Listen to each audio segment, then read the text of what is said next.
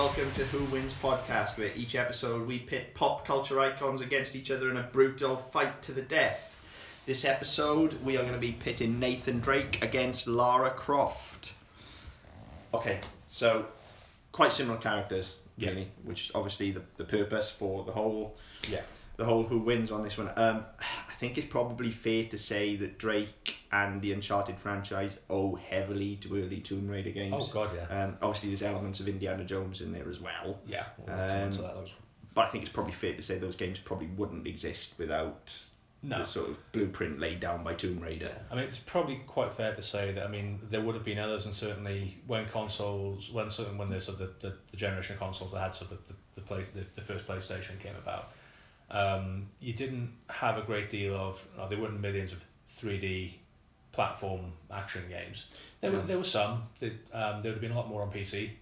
Yeah, but well, I mean, I always sort of associate Tomb Raider with PC, even though the first ones were that PlayStation generation of 3D polygon platformers and stuff. Like, I played Tomb Raider 1 and 2 on a PC, right? Because I was a PC gamer at the time, and I always kind of think of them as that because you were able to buff the graphics up and stuff like that. So yeah, I mean, for me, I had them on the first three on the PS1, and then as it evolved. And there's a really interesting thing they did for the, I think it was the 10th anniversary of the first game. They released Tomb Raider Anniversary, which was basically the first game with the current engine. Right. And the gameplay was it was much improved because they realised some of the things they were a bit limited with. And she didn't have triangular tits. It's interesting, and I've been thinking about this knowing this podcast was coming up, and you look at the current Tomb Raider games and how well designed and rendered and animated Lara is as a character now, and performed for that matter. And then you look at her in the early 90s, where I mean she was probably the first real mass celebrity you could argue to come out with it.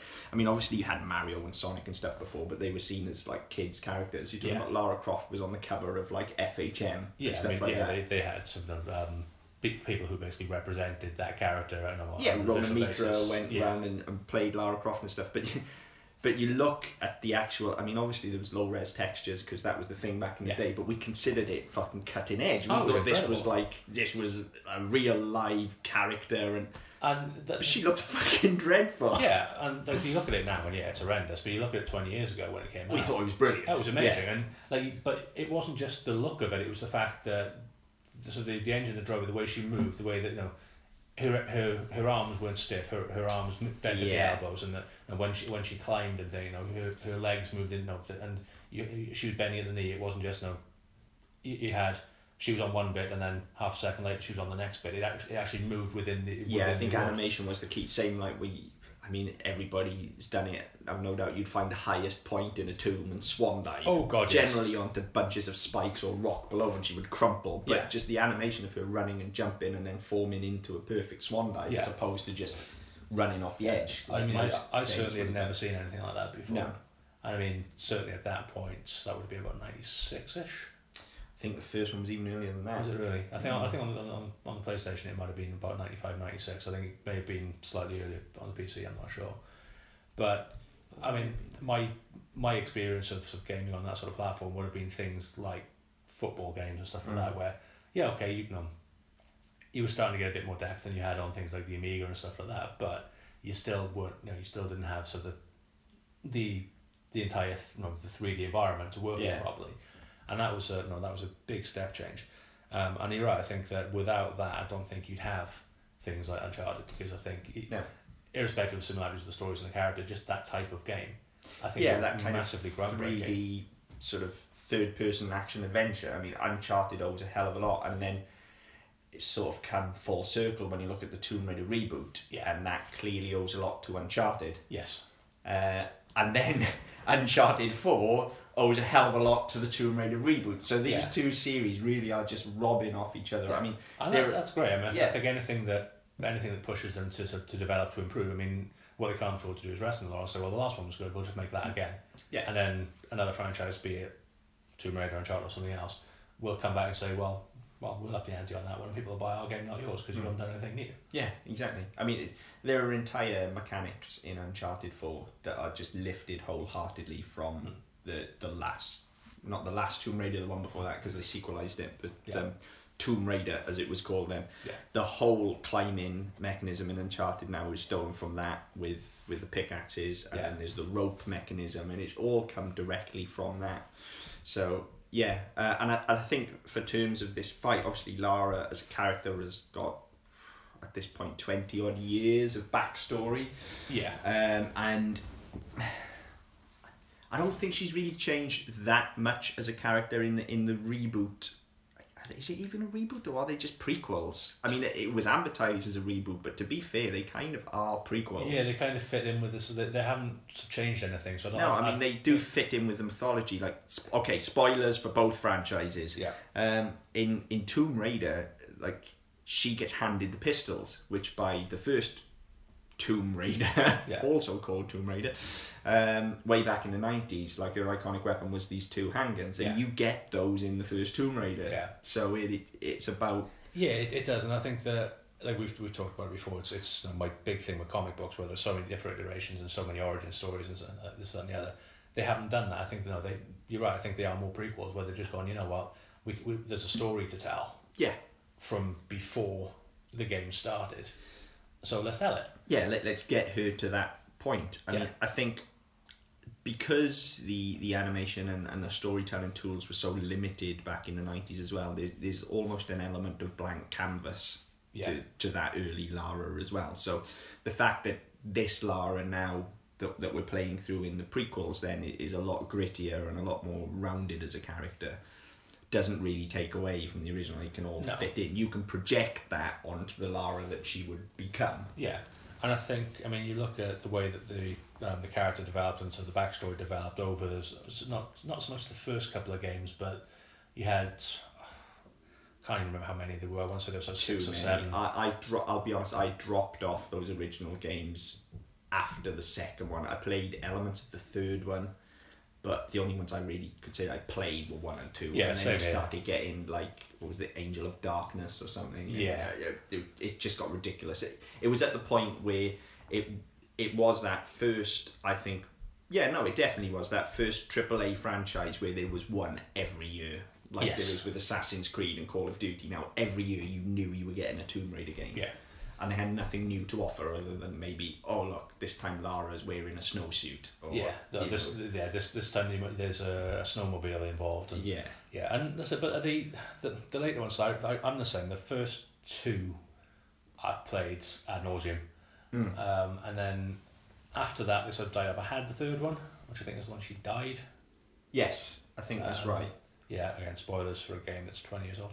But yeah, I played that, and then there were so many different versions, so many ones after that, and I just kind of lost interest for a while. And then they did one, I think they did spate of ones close together. One was called Legacy, one was the anniversary version of the first one, and then they did Underworld. Yeah, that was almost the first kind of, again, I don't want to say reboot, I haven't played them, so I don't know how they fit in the mythology, but it was that first kind of resurgence. It kind of went away for a little while. Yeah, you were a couple of years off. And then it came back on, whether it was PS2 or PS3, I don't know, but there was a generational leap. Yes. Because you can clearly see the graphics are better. I think Underworld was the first one that was done solely for PS3. I think the other two were PS2 and then they upgraded. Cross-platform, So PS3, I think, Underworld I think was the first PS3 one. And then you had Tomb Raider was cross-platform, and Rise of the Tomb Raider, the new one? Yeah. That's only PS4 and whatever the Xbox one is. Yeah, the first one was PS3 and PS4, then Rise was originally an Xbox exclusive. Yeah. And it's now not just about a year ago now, hit PS4 at the time of recording. Whereas I guess there's an element there as well of with Tomb Raider, Lara is a character that everybody knows, and everybody's fairly familiar with the backstory. You know, she's a rich English lady with a butler and a mansion. Yeah. Whereas Drake's, I mean, the Uncharted games are PS4 exclusive, so perhaps he's a little bit less well known. I don't know. I guess at this point you could consider him one of the iconic gaming characters now. I think the franchise has cemented itself enough that even if you're an Xbox gamer as opposed to a PlayStation gamer, you know Uncharted. Yeah, I mean, I think the first one was about 2010, 2011. Don't even know. I mean, I played them late in the day because having never really been a PlayStation owner until PS4, Yeah. I had a PS1 briefly and sold it because I didn't like it. I played the first 3 games back to back. I borrowed a PlayStation 3 and played them all back to back. So I was very late to the party on these. Okay, I was actually wrong. It was earlier than that. And Uncharted, the first one was 2007. Wow. The second one was 2009. The third one was 2011. And then Uncharted 4 was 2016. So we're talking a 10-year-old franchise versus a 20-year-old franchise. Yeah. So Lara has had a lot more time to be cemented in public consciousness, I think. Yeah, and I think, as you said, I mean, Lara Croft was the first real celeb of I say, once you got past that sort of Mario, Sonic, Yeah. you know, computer games are for kids. Yeah. And once you got into that sort of that next generation where more young adults and then adults were playing games, Lara Croft was the first sort of real celebrity, and that everybody knew Lara Croft was.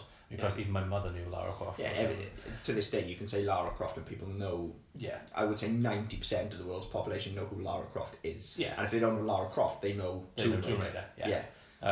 Or no, even if they didn't know the name, they'd see a picture and realise who you're talking about. Yeah. Nathan Drake, not so much. But I think that was one thing that they did well with Tomb Raider when they first released the franchise. If you look at the first game, it was Tomb Raider starring Lara Croft. Yeah. They made a point of it's a cinematic game. It has the cut sequences and that they were very well done. They looked really good. Obviously, as opposed to the gameplay graphics. So all of a sudden it was like, it's like we're seeing a film, so we need a star to hang it on.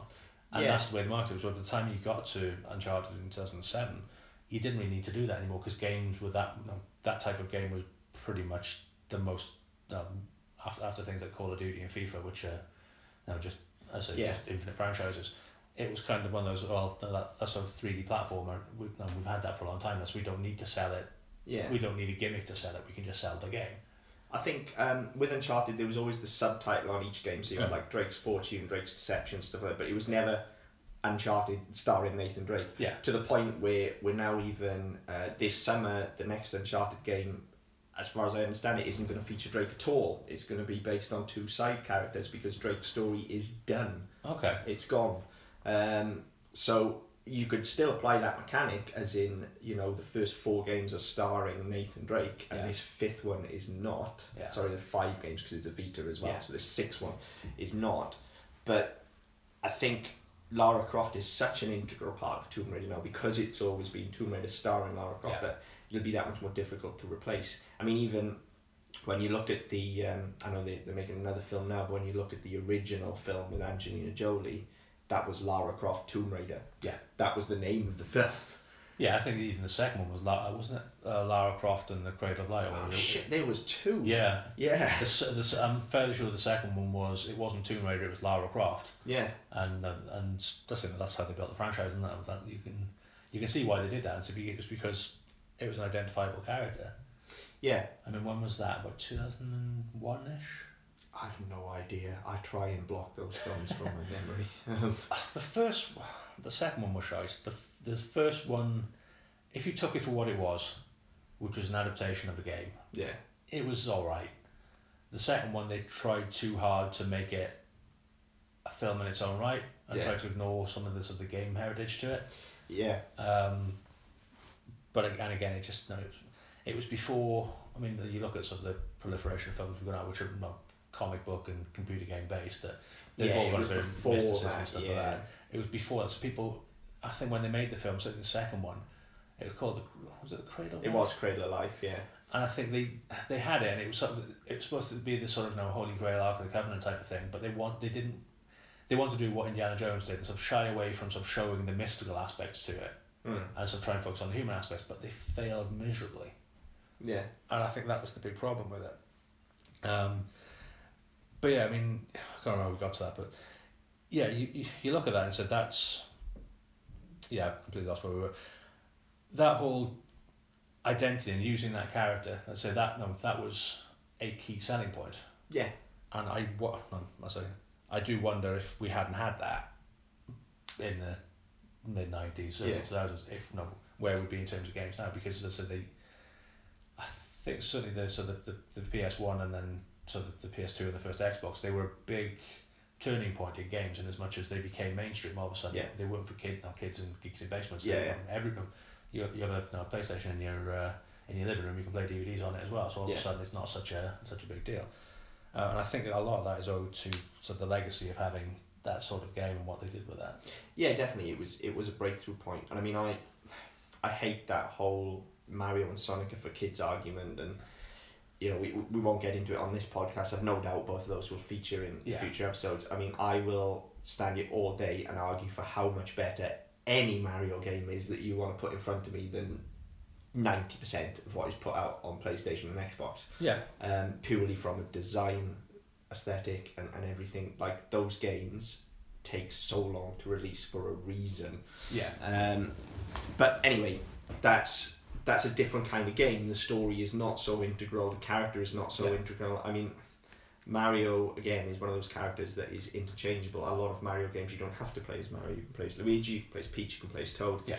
They'll all have their various different approaches to the levels, but the game is essentially the same. Yeah, you can play the game regardless. Yeah, if you were to play an Uncharted game as, say, Sully instead of Drake, the story would be fundamentally different, because they are Drake's stories. Yeah. You know, and the same thing, especially with the new Tomb Raider games, they're very story driven. Yeah. And it's Lara's story. Yeah, and that's what I like to do. Is I've not played. I've played a very little section at the start of Rise, but that's one thing I did like about Tomb Raider, was the fact that it wasn't focusing on what gimmicky gadgets she had or what weapons she had. It was telling the story of how she got from the plane crash to how she became Lara Croft Tomb Raider. Yeah. But if you know, as we said earlier, they fit in nicely as to inform where that character was by the time you had the first game back in whenever the hell it was.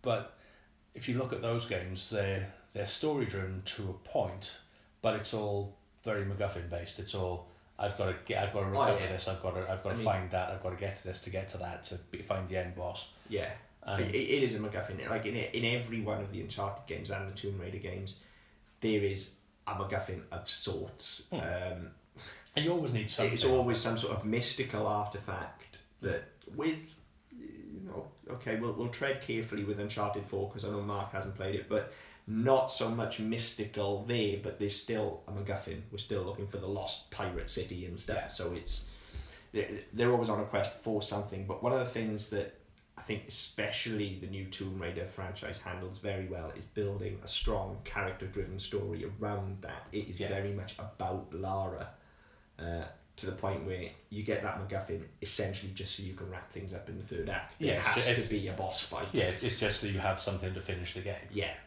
Yeah, and the same thing with Rise. Slightly less clumsy in Rise. I think the thread is woven through a bit better than it is in the first one, where all of a sudden you get to the last third of a game and there's gods appearing. Yeah. But that's kind of expected from the franchise as well. I mean, you know, that is that kind of, like, both of these franchises owe a huge debt to Indiana Jones, and that is what you expect. Yeah. I mean, if you look at not just the sort of the games and the aesthetics and sort of the story of it, but you look at the characters as well, and they owe a hell of a lot to not just Indiana Jones, but that sort of tradition of sort of roguish, swashbuckling characters throughout literature. I mean, Drake especially. I don't think Lara so much now, and especially since the prequels, Lara's a much darker character. Yeah. She's not as quick with a quip, and she's certainly not kind of lovable rogue. She's more... she's full of self-loathing, if anything, by the time you get to the end of Rise, and she's a lot, which I think is something that'll play in this fight, whereas Drake literally is a digitized Indiana Jones. Yeah, but if you look at Lara in the early games as well, she's very righteous. She's very much, everything has to be preserved. We don't want to damage. This belongs in a museum. But whereas Drake's a fucking thief. Yeah, but as I say, you do get that sense that she is very righteous, but she is very quick with the puns. Yeah. Certainly in those early games, she did love a good pun. Yeah. Whereas, as I say, Drake is a mercenary. He's a thief. Yeah. And he will go any fucking where and steal any fucking thing. Yeah. And he just happens to know shit about history and tradition and mythology and things like that. So there's kind of two sides of a coin. Yeah, they very much are. The characters are very similar, but Drake is definitely on the, as you say, he's a mercenary and a thief, and he's quite happy-go-lucky, really. Again, in Uncharted 4, there are sort of elements starting to creep in, a bit of doubt and self-loathing, and he doesn't want to go on this one last adventure because he's settled down and stuff like that. But front and centre with the new Tomb Raider games especially, which I think are probably the fairest comparison just because of the generation here. I mean, it's front and centre. Within the first hour of that game, Lara goes from sort of kind of just graduated from college, freshman who's on her first expedition, to almost raped, beaten to within an inch of her life and forced to survive. Yeah. And her character evolves from there. Yeah. She is... Which I thought were interesting choices. Definitely. I didn't see... I mean, I played that game. It was one of the first games I got when I got the PS4, just because it was on sale in the store, and I was not expecting to go on the ride that game took me on. I was expecting another Tomb Raider adventure, and I knew it was a prequel, but I was expecting the spoiled little rich girl to be getting all her equipment and going off on expeditions. I was not expecting rape revenge. No. At all. I mean, much has been said about it. Some people don't like the way it's handled. Some people think it's actually quite distasteful. I think it works very well. I think it takes the character to exactly where she needs to go. I was going to say for what it does in terms of the character and the story, it needs to be that. I think. I mean, I can see why people might have objected to it. Totally. But I think, and I do think it was a very interesting choice. But I think as a choice, it did a lot more to inform that character and to inform that game than any other thing that you could have done. It would have been very difficult having come into it with the baggage everybody has from the Tomb Raider games of, I say, spoiled little rich girl, lives in a mansion with a butler because her father's dead. Yeah. To get from it's a very interesting departure from that character, and whatever you did in that prequel to sort of inform that character, there was no I can't see a more effective way of doing it than the way they did it. And what it did from a narrative standpoint is, I mean, this Uncharted is one of the whole kind of key franchises in this whole ludonarrative argument that's been going on for years and years as we start to look at games more seriously as an art form. But it's always brought up that Drake's presented as a hero and an Indiana Jones type and a plucky kind of adventurer, and yet he's actually a fucking genocidal maniac. Like, he's a mass murderer. He doesn't think twice about just blowing people up with RPGs and shooting people. And his body count is huge. If anybody gets in his way, he will kill them. Whereas in Tomb Raider, because you have that encounter early on, you feel like after that everything Lara does is justified. When you put an arrow through someone's head, it is justified because you know that if you don't, they are going to kill you. And there is that element of threat, and we've already seen it. So her actions are completely justified. I guess there's a little, because it's such a hot button topic, because it's a young girl and you've got an army of mercenaries and there's the whole rape thing. I can see why people consider it distasteful. But again, personally, from my point of view, I think it informs that character, and it allows you to take her through that story and learn these various ways of horribly dispatching people. I mean, the game is horrendously violent. Oh yeah, absolutely.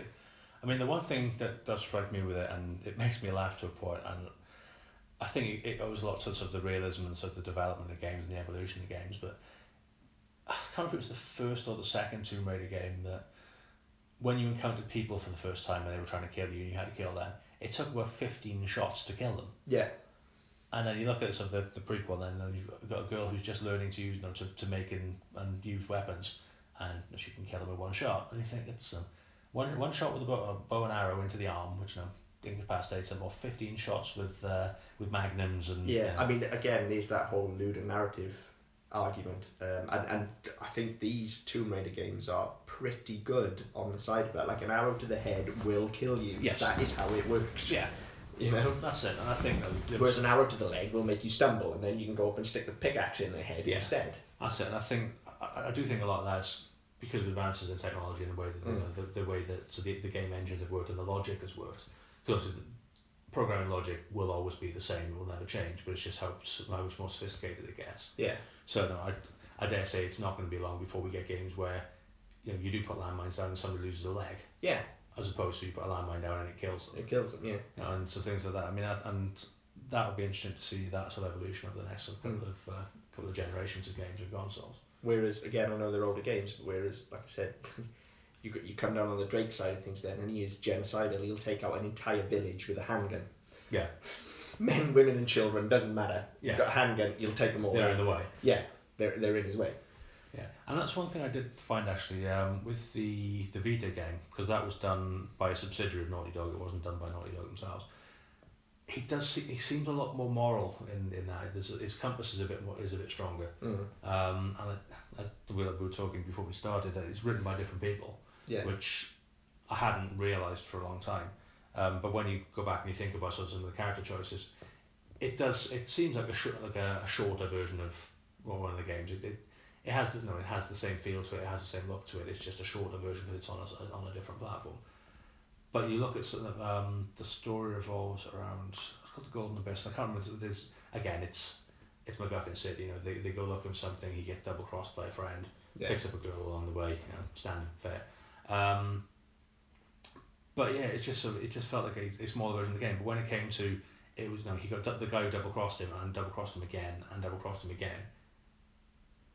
The Drake you get in the console games would have just blown his head off. Yeah. But in this one, he's always trying to protect him. He's always trying to see where he's coming from, what he's doing, what angle he's playing. And when he's not playing an angle, he's just a duplicitous little shit. Yeah. And in the end, spoilers, he gets his comeuppance because that's how these things work. But you'd be expecting Drake the first chance he gets to put a bullet in him, and he never does.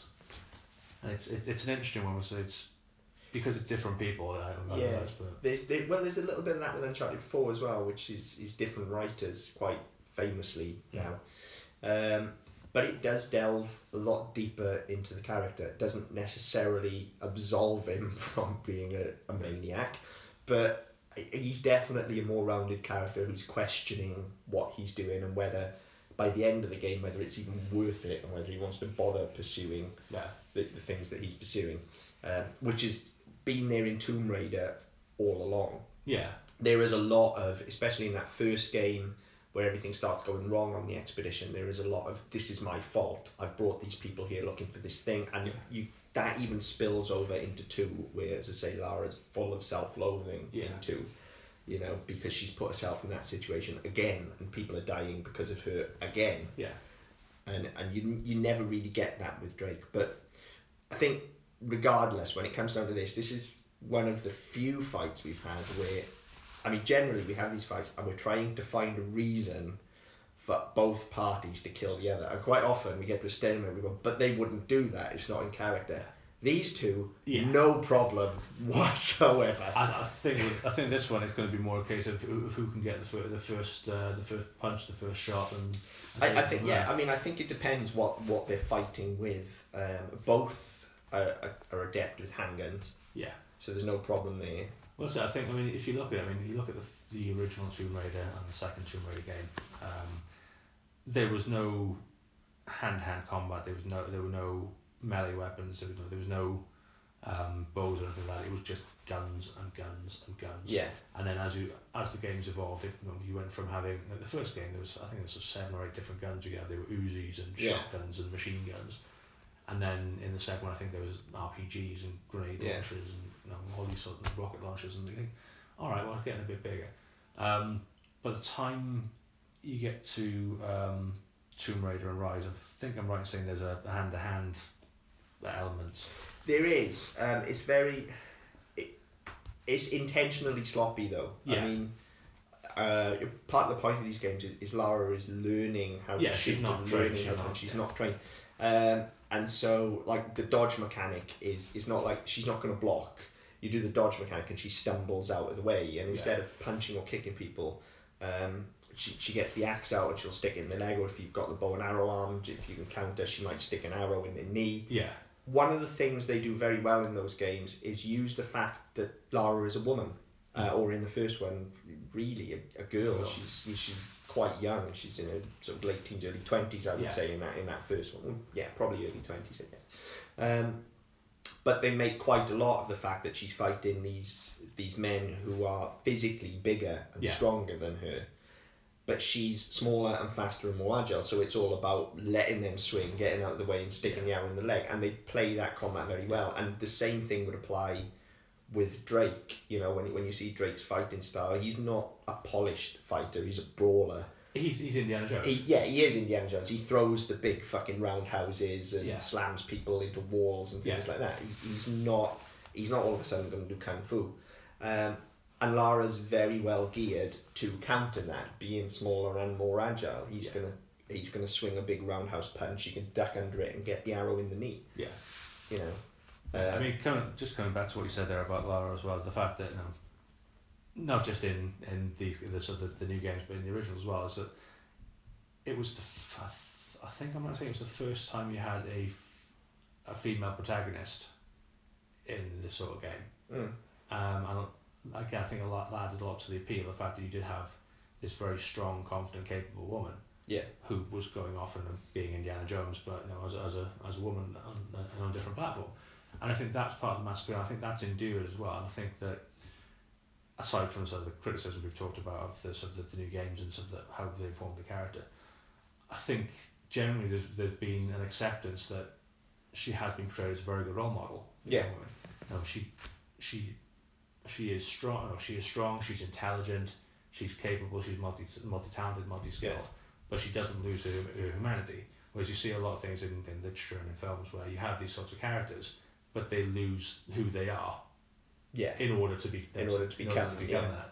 And I think that's one of the things that sort of the franchise has been lauded for 20 years, is the fact that it's a very positive, and a very very empowering sort of image. Yeah, and again, I keep harping on about these last two games. I think they're brilliant. In case you haven't already picked that up from this podcast, but there's a lot of that in there as well. As she's kind of falling down this rabbit hole of self-loathing and stuff like that, and she's blaming herself for everything.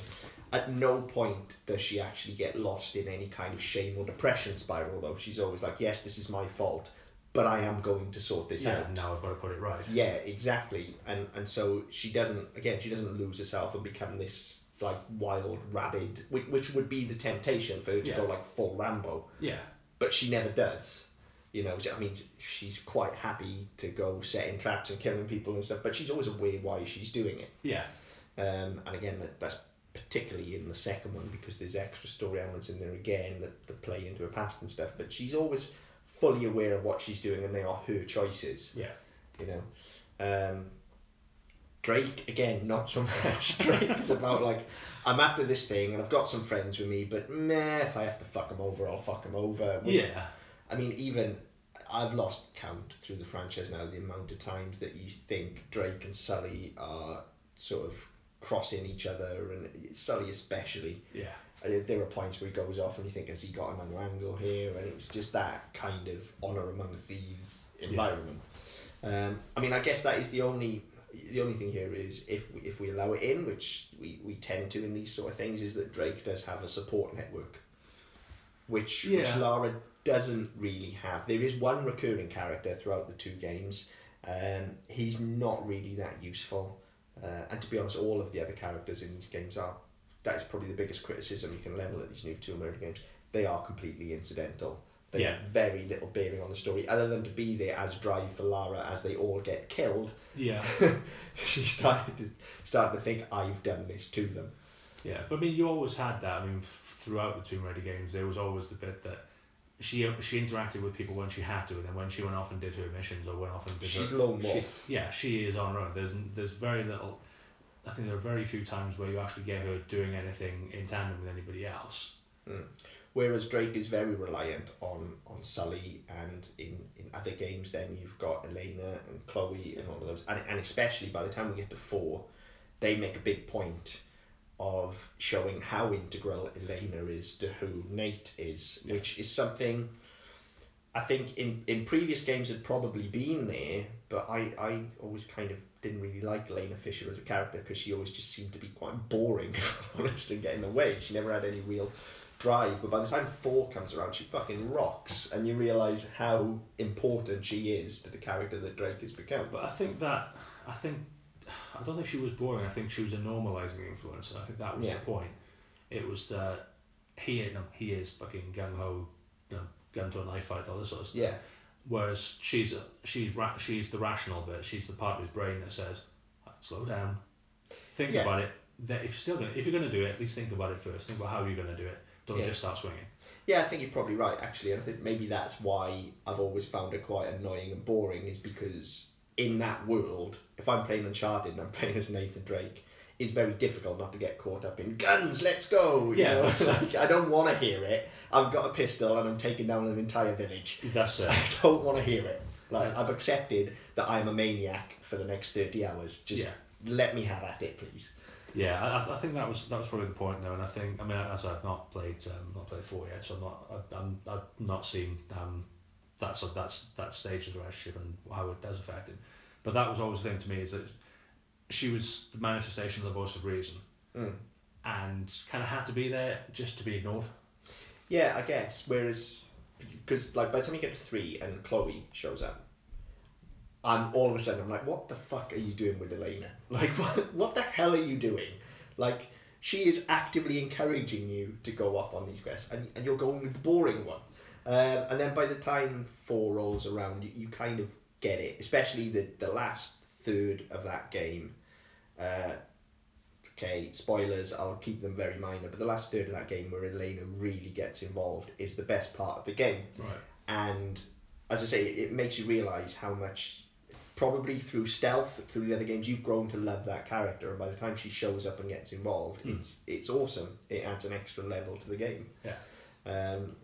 So yeah, Drake has that support network going on. However, having said all of that, and having said how much I like Elena in 4, and she is pretty badass in it as well, she ain't got no chance against Lara Croft. No, I've got to be honest. I think for part of it would be pride for Drake. I think he'd want to do it on his own. I think he'd want to go out on his own, just because you're thinking. Well, that is part of his character as well. Yeah, it's the sort of the part of it would be, well, I'm protecting people by keeping them out of the way. Part of it would be, girl, fuck off that. They would definitely. Lara's definitely got that to her advantage as well, and that's again something that's played on in these games. It's a core mechanic of like, she's just a girl. Yeah.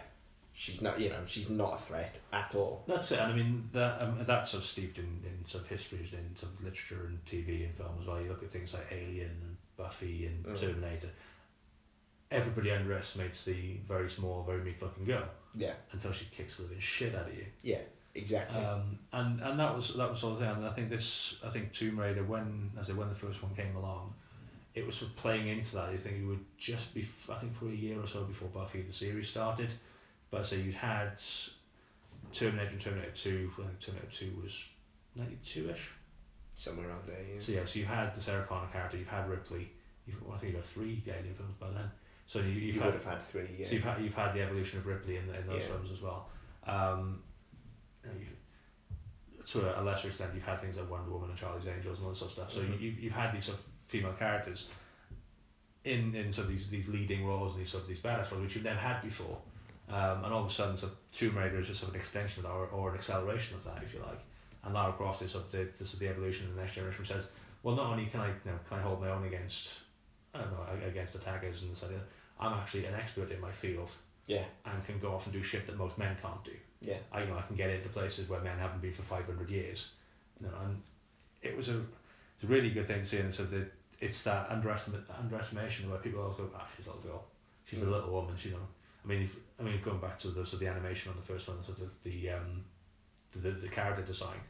I mean, there's a picture I saw of Sarah Hyland this week where she's been ill, and she's got her arms look like they're just skeleton with a little bit of flesh wrapped around them. Yeah. And that's kind of how Lara Croft looked. Is that it was just really skinny arms. Yeah. To a point where I think her hands were points, weren't they?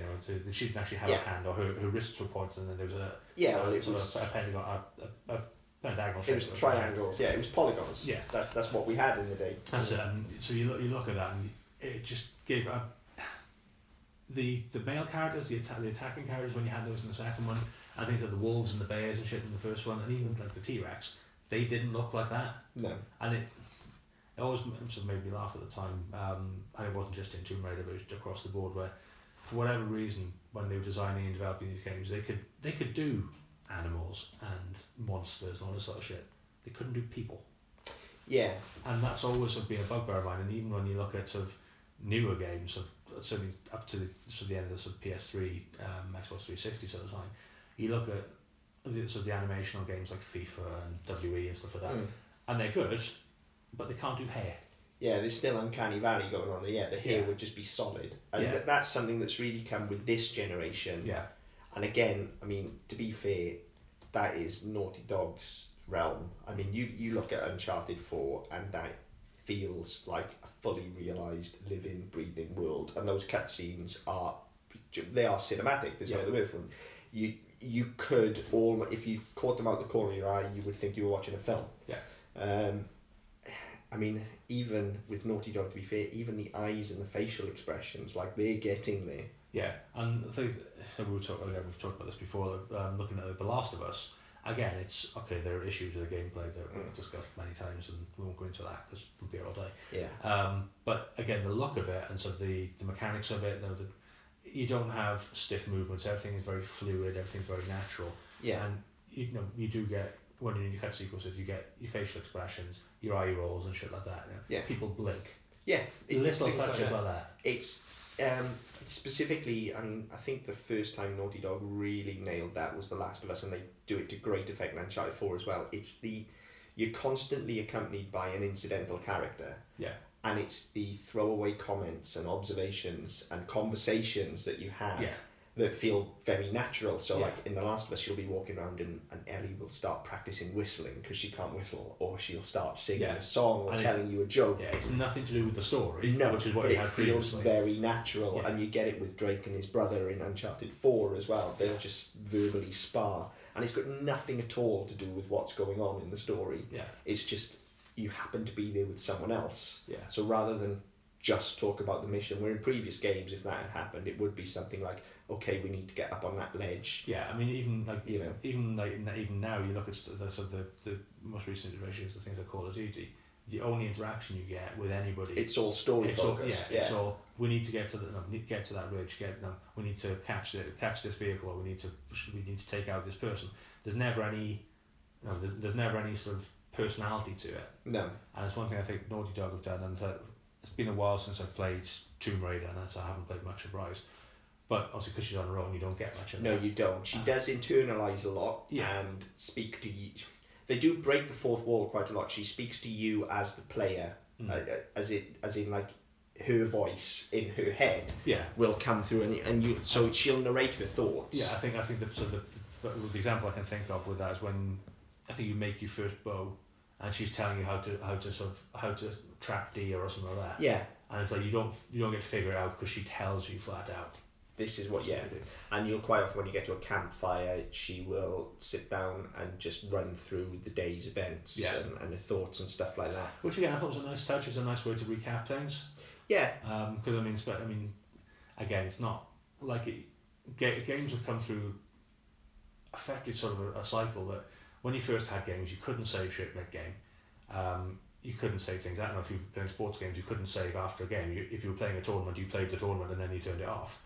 Then you had sort of the memory cards and things of that way. You could do a section, save that section, or if you had an autosave bed, you'd get to a cut sequence or a checkpoint and it would save. And now they sort of realise that people are effectively binge gaming. Yeah. Same as you do with TV, and you binge watch it. People are doing that, and people will say, right, okay, I've got a day free. I'm going to sit down and play Tomb Raider for the day. Yeah. Or I'm going to play Batman or Uncharted or whatever it's going to be, and they will sit there and play it start to finish, or they'll play it for. Because I did it a couple of weeks ago. I sat down about 10 o'clock to play something, and at 4 o'clock in the morning, I thought, fuck, I'm going to go to bed.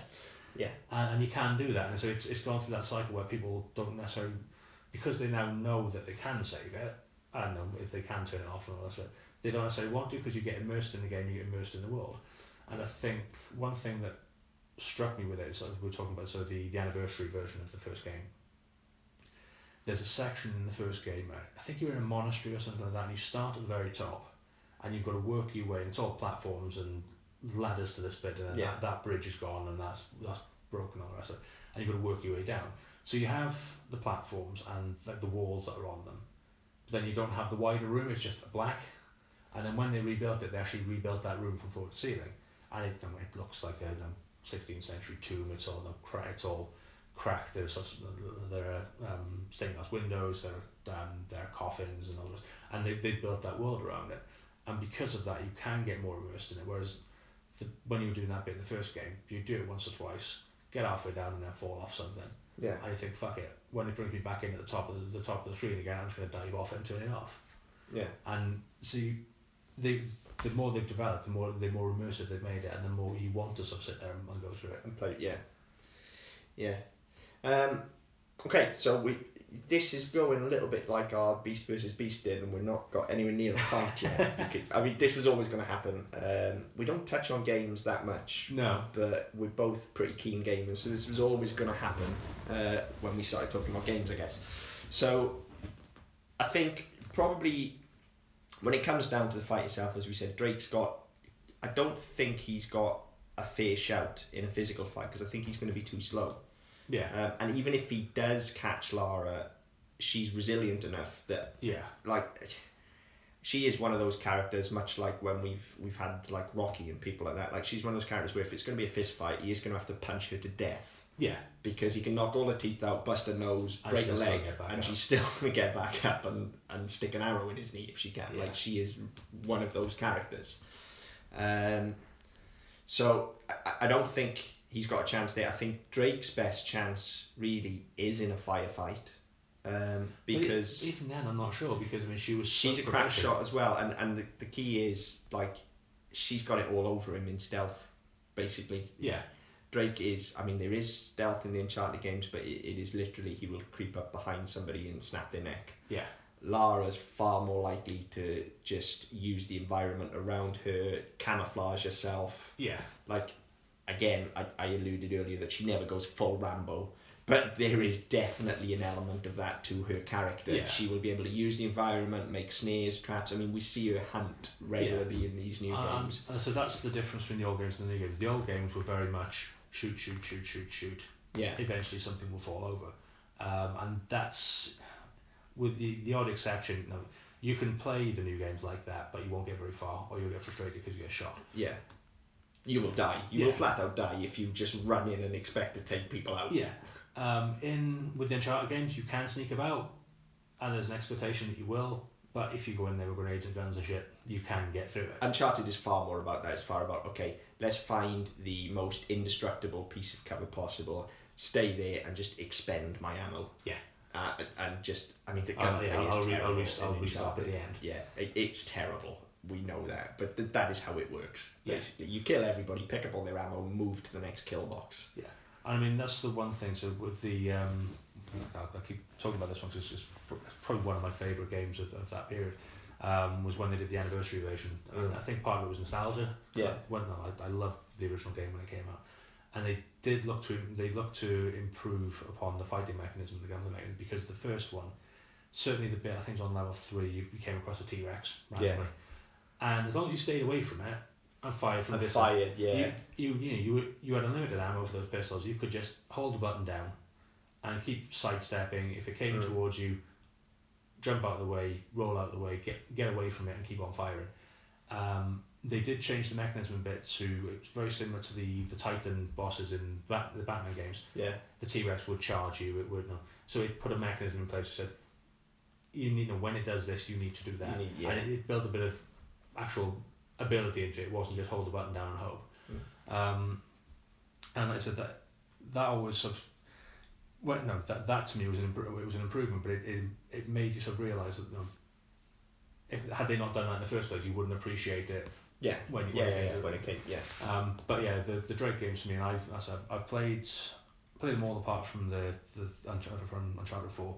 I say for me I always find the gunplay stuff really clumsy as well. It is, yeah. I know we've talked about this before. It's really awkward, but you get to that point, you think, right, well, I can just go in all guns blazing. I'll take a bit of damage. Yeah. But I'll get through it. Yeah. And it's frustrating, but it's ultimately satisfying because you think, well, fuck, I'm just blowing people up. Yeah, and I mean there is elements of that in the new Tomb Raider as well. Like it's cover based when you're shooting, but again, Lara just. And this is down to this isn't down to character design. This is just down to the engine and things. But Lara is a lot more agile And so if you are having to run and gun, it's that much easier in Tomb Raider. Yeah. And you've got things like the dodge mechanic works so much better in it as well, where she'll duck down and scramble, and then you'll be able to essentially one hit whoever you're fighting if you time it right. So even in the middle of a gunfight, if you have to, you can get down and dirty. Whereas in Uncharted, if you get properly out in the open and there's loads of enemies there, you're fucked. Yeah, there's Drake just hasn't got the manoeuvrability. That was, I think, I know you've got there's a mechanism for dodging in the new ones, but certainly in the originals, I think it was the circle button, and you press that and you just did 4 rolls, and you could just roll out the way of everybody. Yeah. And if you wanted to, if you really wanted to frustrate people, you could just roll around them because they couldn't turn as quickly. Well, that is the thing with the original Tomb Raiders, because again it was early on in that kind of 3D realm, but Lara's very quick on her feet, and you can fire, and instead of strafing as you would in a first-person shooter, you use that roll, and you can circle strafe in it because you can roll around people and just unload. Yeah. So I guess even when it comes down to the gunplay, like Drake just isn't as agile. No, but he wouldn't really. You look at the size of him. You look at it sort of the. I mean, again, we talked about sort of him in comparison to Indiana Jones. He's not trained in combat. No, he's not. No, he basically knows how to throw a punch. Yeah. Whereas again, Lara had to learn to survive, so she learned to fight. Well, Lara has learned herself, so she has learned to fight, she's learned to survive.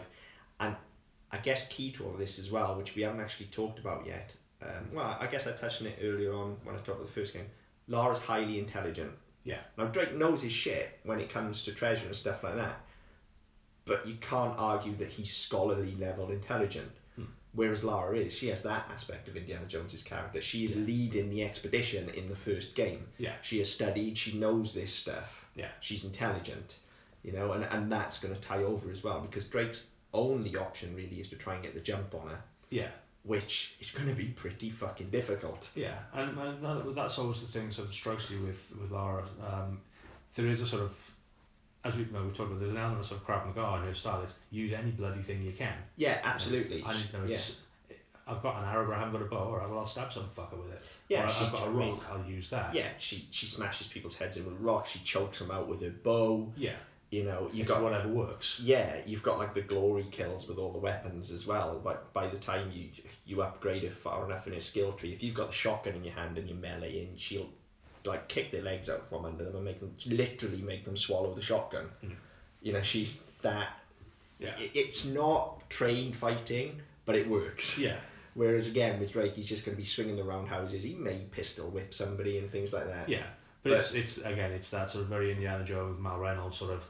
I'm a fairly light, strong bloke. I'll scrap and I'll scrape but I'll punch you. And that's about it. That is really the key to Drake's success he's going to have, and is that he's plucky. He is going to have to rely on just good old fashioned luck. But I think Lara's just too prepared for it. I was going to say I don't think that's going to come off. I mean, you look at some of the sort of the villains you've had in both franchises, and that would work. Yeah. But pitting that against Lara Croft, the charm's not going to work. She's not going to fall for his bullshit. Absolutely not. She'll throw it straight back in his face. Yeah, and I think he's not going to one up her because she's going to be a lot more prepared. At the end of the day, he is a Tomb Raider. He will go in and pillage and ransack and get the fuck out. A bit like Indiana Jones, he'll go in and he'll find his artifact and he'll get the fuck out there. Yeah. She's not about that. She's very logical. She's very methodical, but also she's had to learn to survive. Yeah. And certainly the new games, but as well as in the old games, they were sitting. She would get double crossed by somebody, or she'd end up getting stranded somewhere. I think she'd be in the Himalayas in her shorts and vest, but she would survive. And I think obviously now if they were to make that second game again, they'd look at sort of the environment. And she wouldn't just be in a wetsuit or a catsuit or whatever.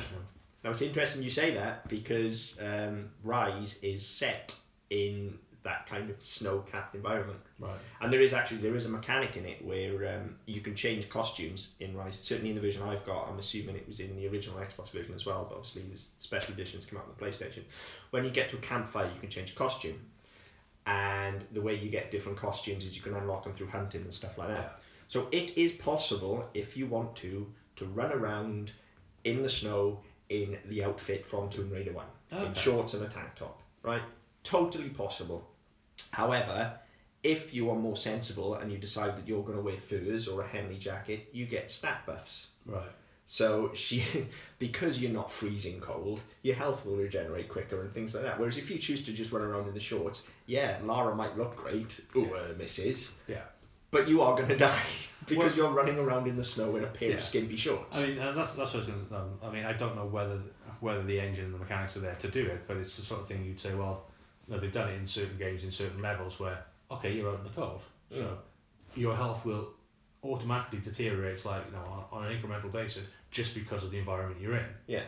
And then you take your health kit, so we'll get to a point where you can change your outfit and you can put some warmer things on. That will then negate that. And I don't know if the gameplay's that intelligent yet or the engine's that intelligent yet, but that's I can see you can see the way that things are going and the way things are developing. That will be the next step. Your environmental factors will. I don't know how many games do you see where they go through fire and things like that, and it doesn't. It gives you it'll damage you at the time, but then the fact that you've got a burn on your arm, which was going to reduce your movement, or you've got burns on your legs and you can't run as fast. Yeah, they haven't got to that point yet. No. It's a one-off. Yeah, it's a one-off kill. Kill effectively. So I don't know. It's a sidebar. It's not really relevant, but yeah, that is there. Again, that comes back to Lara's character, and that whatever situation you put her in, she will work out a way to survive. So again, to come back to Rise, like you were saying about being in the Himalayas in the shorts and stuff, in the wetsuit, but instead she had like a fur jacket and stuff, actually, in that one, which is another outfit you can have in Rise. But it's a case of she's put in that environment. When you start the game, she's not really adequately prepared for it. So you go off hunting to find what you need. You kill bears and get their pellets and stuff like that. Yeah. I think Drake could do that to a fashion. I don't think he would do it as well. I don't think it would cross his mind. I've got to be honest. I think you get the impression he's more again, a bit like Indiana Jones. Don't matter where I am, I've got my leather jacket, my fedora, and my open shirt. Yeah. And that's kind of who I am. Yeah. And you don't worry about what's practical, you worry about what's iconic and what looks right. Yeah. I guess there's mystical elements to both characters as well, but neither really directly affect them. No. So it's not unless like in the multiplayer for both games you can use them, but that's bollocks. It doesn't really tie to the characters. So that's not going to come into play. So really, I think the way this fight goes is it's the first thing Drake's got to do, it really is find Lara, because if she knows she's coming, she's going to be up in a fucking tree with a bow. Yeah, exactly. I honestly, I actually thought there might be a little bit more to this, but having talked it all through and talked the characters through, I don't see any way in which Drake just doesn't get his ass handed to him here. No, I really don't. I'm the same, because I mean, if you look at it logically, the way, I mean, we generally don't do guns, but they're integral to these characters. They're integral to characters, but again, Lara is a crack shot with she's got these sort of pistols which are synonymous with her character. Throughout the generation, so you've had Uzis, you've had assault rifles and shotguns, magnums, rocket launchers, all this sort of stuff. I mean, both of them have got pretty much any gun that you want. They've used them all. Yeah, I mean, I don't think she's ever used grenades, and there's hand grenades. When I know she does have. I mean, in Rise you craft stuff, right? And she is able to craft molotovs and explosives and smoke bombs. Oh yeah, so you have molotovs before. Yeah, so she is equally. I mean, that is the other thing, is that if Drake's, let's say they're stranded in a jungle somewhere, Drake needs to find guns. Yes. Lara's gonna craft shit. Yeah, she'll make a bow. She'll make a trap. Yeah. Yeah. So I mean, if you look at the weapon side of things, they both use lots of weapons. I'd say she's more adept, and we've talked about that. I mean, you've got. I know we're talking about the characters, but you've got to look at the way those characters work and interact with their environment, and the gunplay and the firing mechanism, the shooting mechanism within the Tomb Raider games is, from what I can tell, it's always more effective. It's always definitely. It's always a lot more thought out. I mean, the first game was the first game was an auto-aim mechanic, wasn't it? It was essentially the Zelda lock-on kind of scenario where you see an enemy, you press fire, Yeah, and you can just keep running. Your bullets are automatically going to. Yeah, and at that point you can then do the sort of the effect of the circle strafing, where you just run sideways and you just do a big loop around the enemy because you're always facing them. Yeah, exactly. Whereas the newer games, there is an element of aiming yourself. You've got a target, you've got to aim and stuff. And you have to in Uncharted as well. Yeah.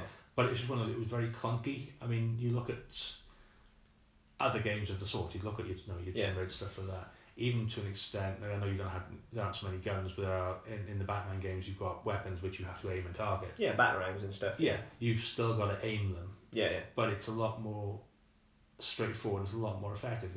The problem with Uncharted, even like there was I tend not to use it anyway. There was an auto aim function you could enable in the settings, and even when you put that on, you'd be nowhere bloody near. Yeah.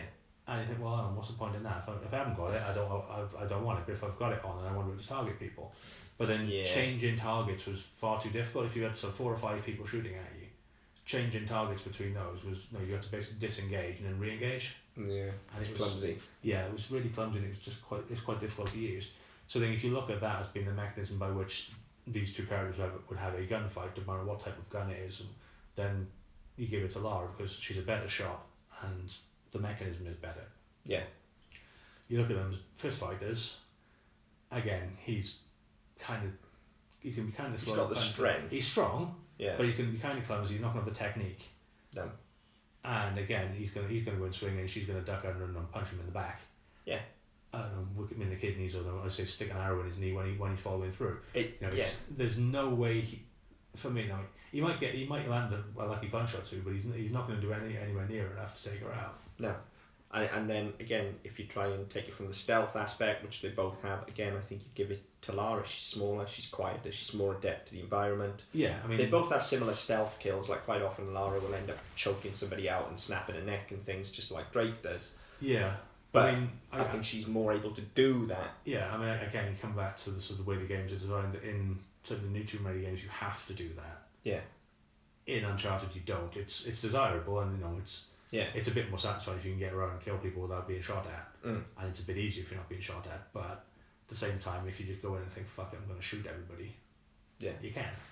So I thought this would be a little bit more of a scrap. I think it really is. Like, Lara's just going fucking Predator on him. She's going to use the environment, and he's not even going to see it coming. No, it's going to be drop down, arrow to the back of the knee, swallow my shotgun. Had the new games not existed, and you were talking about the original games, there is this sort of moral thing where she doesn't attack unless she's attacked, so she won't go after people unless they come after her first. By the time you get to Tomb Raider and Rise, because you've had this whole backstory of the fact that she has been targeted, she has been victimised, she has been assaulted. She's going to go for him. Yeah, he's a threat because he's there, and especially, I mean, Drake as a character as well. She is not going to respond positively to him. No, his smarm and all of that. It's not going to wash. No, it's going to be the thing that sends her over the edge. Yeah, it is not going to wash with her. I think she absolutely obliterates him. I think so. Decisively. Yeah. And at this stage, I mean, we've talked about so many different methods. I don't even suppose it matters how, to be honest. My favourite, just because it's my favourite in the game, is the shotgun in the mouth. I just think it's fantastic. Yeah. I think it's such an excellent and so unexpected as well. The first time you do it, it's just like, Jesus Christ. Yeah, and as I said, it's a lot darker and a lot more sort of hardcore the new games. And the characters are a lot darker. And you've seen it as a shift over the last 20 years, not just in games but in films and TV and stuff. There is a lot. People are now expecting to see a lot more range in a character. You don't just want. You don't just want a good guy and a bad guy. You want some ambiguity, some sort of grey area in the middle that you can all maybe not identify with wholly, but there's something you can pick out of it. But yeah, I mean, it seems that she's gone a lot darker and gone to that point where I say she will kill any fucking thing.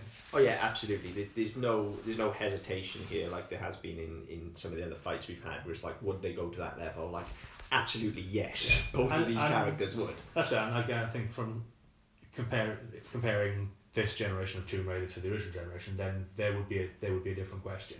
Yeah, but I think that's gone now. I think, and if you look at it as being a linear narrative where these prequels feed into who the character becomes later on. Then okay, she gets to a point where she does start to trust people. She does realize she doesn't have to kill everybody. She doesn't have to hunt everybody down. She can just ignore them. She can go around. She doesn't have to fire first. But from where she is at the moment, she's just all over it. And I mean, even if you know you do take the character progression into the first Tomb Raider games, then she's still got that skill set. Yeah. And she's still been that character. So put in that environment again, she is not going to hesitate. No, that's it. To take him down. And the only way I see Drake even possibly countering is if she goes in for the kind of chokehold or the bow around the neck, in which case he's got perhaps the physicality to shake her off. But she's intelligent enough to realise that's going to be the case. So it is going to be, you know, drop from the trees, arrow to the knee, shotgun to the mouth, but even then, pistol to the head, whichever. Like even then, like you said, no, he's bigger. He's got the advantage in that sense. If she gets that bow around his neck, I think she puts her weight onto that and pulls back. No matter what strength or size he's got, he's not. There's not going to be a way to to get her off. Assuming she hasn't just put an arrow in his head to begin with. Exactly. You know. Yeah. So yeah, I think that's fairly definitive. I think this is one of the for me, this is one of the easiest and most definitive ones we've ever done. I honestly thought this would go a similar way to when we did Buffy and Wonder Woman, in that the skill sets of the characters were so similar that they would go toe to toe. But I think on the surface of it, even though the characters look to be almost identical, you know, when you look at who they are and the environments they're in, as we said, they're two sides of a coin. And I just think that Lara's side is that much more geared up that he has not got a chance. No, I mean, if you were to look to compare them and say, right, if we look at the skill sets are similar, but it just hers are a lot more advanced. It's I mean, which is probably why it definitely is why we spent so much time talking about these two as characters rather than their skill sets. Lara's character here is by far the strongest. Yeah. And she is just gonna absolutely obliterate Drake. Yeah. Like there's no way out for him. No, and I think that you look at the characters and you look at you've got sort of the lovable rogue, the anti-hero part of him, which flies, and you put him in the environment where you've got the absolute douche monkeys who will stitch him up every stretch of the way. He goes after his artifact, and he's in an environment where that lovable rogue is the most interesting and the best character. Yeah. And the most engageable and the most likeable and the rest of it. You put him against a character who is moral and kind of righteous, but for the right reasons. Yeah. All of a sudden, you think, well, he's a lovable rogue, but he's still a fucking thief. Yeah, he's still a mercenary. You lose that empathy. Yeah. Just because of who the other character is. Yeah. And I think that's telling a lot of the time with the people you have around Drake in the games, that without those, his character is just kind of a dick.